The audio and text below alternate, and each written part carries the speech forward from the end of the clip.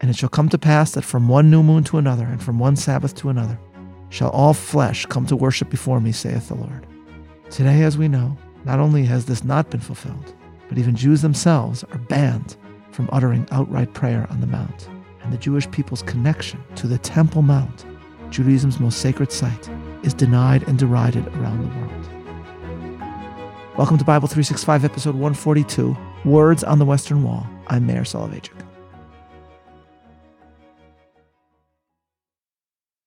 As we bring Isaiah to a close, let us return to the extraordinary account of William Seward's journey to the Holy Land in 1872, described in a travel memoir edited by his son. Seward, who had been Abraham Lincoln's Secretary of State, spent his last day in Jerusalem on Friday afternoon watching the Jews of the city weeping at the Western Wall. Seward tells us, quote, "The Jewish Sabbath being on Saturday and beginning at sunset on Friday, the weekly wail of the Jews under the wall takes place on Friday, and is a preparation for the rest and worship of the day, which they are commanded to keep holy. The small rectangular oblong area without roof or canopy serves for the gathering of the whole remnant of the Jewish nation in Jerusalem." End quote. And Seward then goes on to describe what he calls this weekly wail, the Jewish mourning for the city and the temple. Quote, "They are attended by their rabbis, each bringing the carefully preserved and elaborately bound text of the book of the Lamentations of Jeremiah, either in their respective languages or in the original Hebrew. For many hours they pour forth their complaints, reading and reciting the poetic language of the prophet, beating their hands against the wall and bathing the stones with their kisses and tears. It is no mere formal ceremony." End quote. As Seward himself notes, this Jewish weeping suddenly stopped with the onset of the Sabbath, the day, as Seward reflects, that Jews are obligated to keep holy. And so they move from mourning to happiness, anticipating the redemption of Jerusalem that is yet to come. The combination of weeping and joy, mourning and celebration, this captures the themes of the closing chapters of Isaiah. And it can be accurately asserted that the prophet's pathos and the love and longing that his words inspired throughout the centuries are ultimately embodied in several words of Isaiah that are inscribed on the Western Wall to this day. The concluding passages in Isaiah give us some of the most resplendent words in the book, linking mourning for Jerusalem to the redemption yet to come. Thus, chapter 61. "The Spirit of the Sovereign Lord is on me, because the Lord has anointed me to proclaim good news to the poor. He has sent me to bind up the brokenhearted, to proclaim freedom for the captives and release from darkness for the prisoners, to proclaim the year of the Lord's favor and the day of vengeance of our God, to comfort all who mourn, and provide for those who grieve in Zion, to bestow on them a crown of beauty instead of ashes, the oil of joy instead of mourning, and a garment of praise instead of a spirit of despair. They will be called oaks of righteousness, a planting of the Lord for the display of his splendor." Joy, in other words, Isaiah promises, will replace mourning. Then there is chapter 65, verse 19. "I will rejoice over Jerusalem and take delight in my people. The sound of weeping and of crying will be heard in it no more." Thus, weeping, mourning, consolation, and redemption are constant and central themes. Interestingly, in at least some versions of the Sephardic tradition, 2 verses from these passages of Isaiah are recited to one who is ending the Shiva, who is concluding the mourning ritual for a loved one. The first verse is Isaiah 60, verse 20. "Your sun will never set again, and your moon will wane no more. The Lord will be your everlasting light, and your days of mourning will end."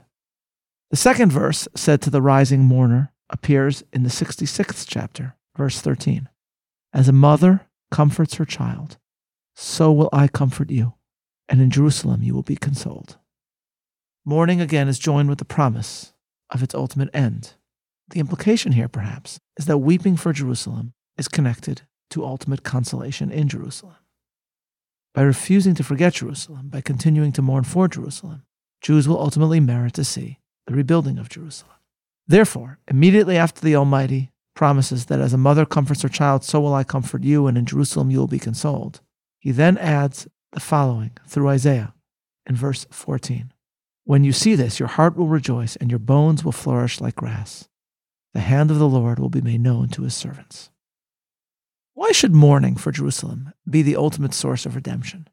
The answer, as I argued in my Tikva lecture about the observance of Tisha B'Av, is that Jewish mourning for Jerusalem and the temple is an obvious indication of Judaism's ability, through ritual, to bridge generations, to take its adherents back in time, to re-experience the trials and travails of one's ancestors, and to refuse to allow them to die. It is Rabbi Soloveichik who, describing the Jewish approach to memory, wrote that, quote, "Memory is not just the capacity of man to know events which lie in the past. Memory is experiential in nature.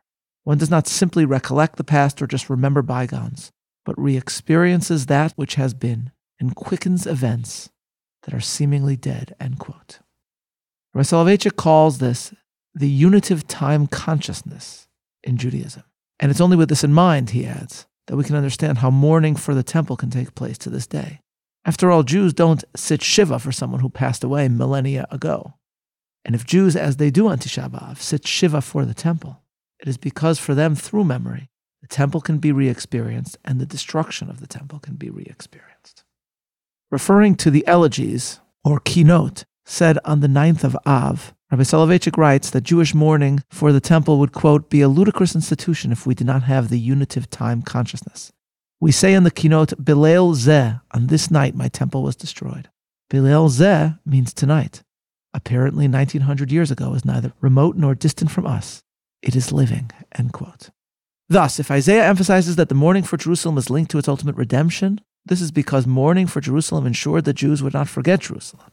Mourning for Jerusalem helped ensure that Jews would ultimately return to Jerusalem. Thus it was that around 80 years after William Seward came to the sacred city, Menachem Begin arrived in the Holy Land. He too went to the Western Wall, where the British government had prohibited certain forms of Jewish observance. In response, Begin wrote an article in the underground paper of the Irgun, declaring that, quote, "These stones are not silent. They do not cry out. They whisper. They speak softly of the house that once stood here, of kings who knelt here once in prayer, of prophets and seers who here declaimed their message, of heroes who fell here dying, and of how the great flame, at once destructive and illuminating, was here kindled. This was the house and this the country which, with its seers and kings and fighters, was ours, before the British was a nation." End quote. Mourning through memory creates reality, and Isaiah therefore links Jewish mourning with the consolation yet to come. The way that Jews responded to tragedy is the key to Jewish endurance and return. Now here, ladies and gentlemen, is what is amazing. By the time that William Seward arrived at the Western Wall, it had become a central site of Jewish mourning in the world. Not, as is wrongly thought by many, because the western retaining wall of the Temple Mount is Judaism's holiest site, but rather because, as Seward noted, that this was the place where Jews had been allowed by the authorities to gather to mourn for the temple that had sat atop the mount, which is, of course, the actual holiest site of Judaism. But a site of Jewish mourning for Jerusalem, the Western Wall became. And some of you may know that on the southern edge of that Western Wall, there is what has been called an ancient form of Jewish graffiti, words carved into the stone after the destruction by someone. And what is inscribed is a verse from Isaiah in Hebrew, the very verse that appears right after God's guarantee that the Jewish people will be consoled in Jerusalem. "When you see this, your heart will rejoice, and your bones will flourish like grass. The hand of the Lord will be made known to his servants." When exactly this inscription was made, we cannot be sure. But without question, it was put there many hundreds of years ago. Some suggest that it was inscribed at a purported moment of redemption, when the Roman Emperor Julian, who loved animal sacrifice, attempted to rebuild the temple on behalf of the Jews as part of his debates with the Christians in the 360s CE. According to this interpretation, the inscribed verse is a testament to the belief by the Jewish inscriber that Isaiah's promise was coming true before his very eyes. But others assert that the verse was put there later during the Byzantine period. Either way, there are two striking features about the inscription noted by many. The first is that the graffiti carver left out the Hebrew word chaf from one of Isaiah's words, which changes the meaning. Rather than va'atzmotechem kadesha tifrachna, your bones will flourish like grass. What is written is va'atzmotam kadesha tifrachna, their bones will flourish like grass. The verse this way speaks not of the Jewish people experiencing renewal in the future, but them, their bones, promising that those who have already died will live once more. Several suggestions have been made to explain this odd change. But perhaps the Jew who wrote these words several centuries after the temple's destruction gazed at the devastation and chose to stress that when redemption does come, it will be in merit of Jewish mourning and Jewish memory, because those who lived in Jerusalem before or showed their love for Jerusalem before continue to live within us. The second striking feature to this Isaiah inscription is that it is unfinished. It stops in the middle of the word kadesha, that your bones will flourish like grass. And here the symbolism is especially striking. The incomplete verse reminds us to this day that much of Isaiah's vision is only partially fulfilled. On the one hand, we know well that many of the descriptions of the eschatological age that we have studied in this book have not yet arrived. War has certainly not been abolished. Some of Isaiah's closing chapters describe the defeat of Israel's enemies, and we know that while many of the ancient attackers of the Jews have indeed ended up on the ash heap of history, at the same time, the enmity of anti-Semites still exists. Isaiah's dream, in one of the book's opening passages, is of a temple and Temple Mount, where all will give homage to the God who dwells in Jerusalem, to the God of Jacob. Isaiah later describes this as a dream of a house of prayer for all nations, and he concludes his book with the following penultimate verse: "And it shall come to pass that from one new moon to another, and from one Sabbath to another, shall all flesh come to worship before me, saith the Lord." Today, as we know, not only has this not been fulfilled, but even Jews themselves are banned from uttering outright prayer on the Mount. And the Jewish people's connection to the Temple Mount, Judaism's most sacred site, is denied and derided around the world. At the same time, to read Isaiah is to discover prophecies that were read year after year in profound faith and have been fulfilled in our own age. How else are we to react to the 4th verse of chapter 61? They will rebuild the ancient ruins and restore the places long devastated. They will renew the ruined cities that have been devastated for generations. And to read of the unlikely events that brought the modern state of Israel into being, especially the United Nations vote on the partition plan, is to think of Isaiah's words in his concluding chapter, verse 8. Who hath heard such a thing? Who hath seen such things? Is a land born in one day? A nation brought forth at once? For as soon as Zion went into labor, she brought forth her children. The partial inscription from Isaiah on the western wall thus embodies our own age.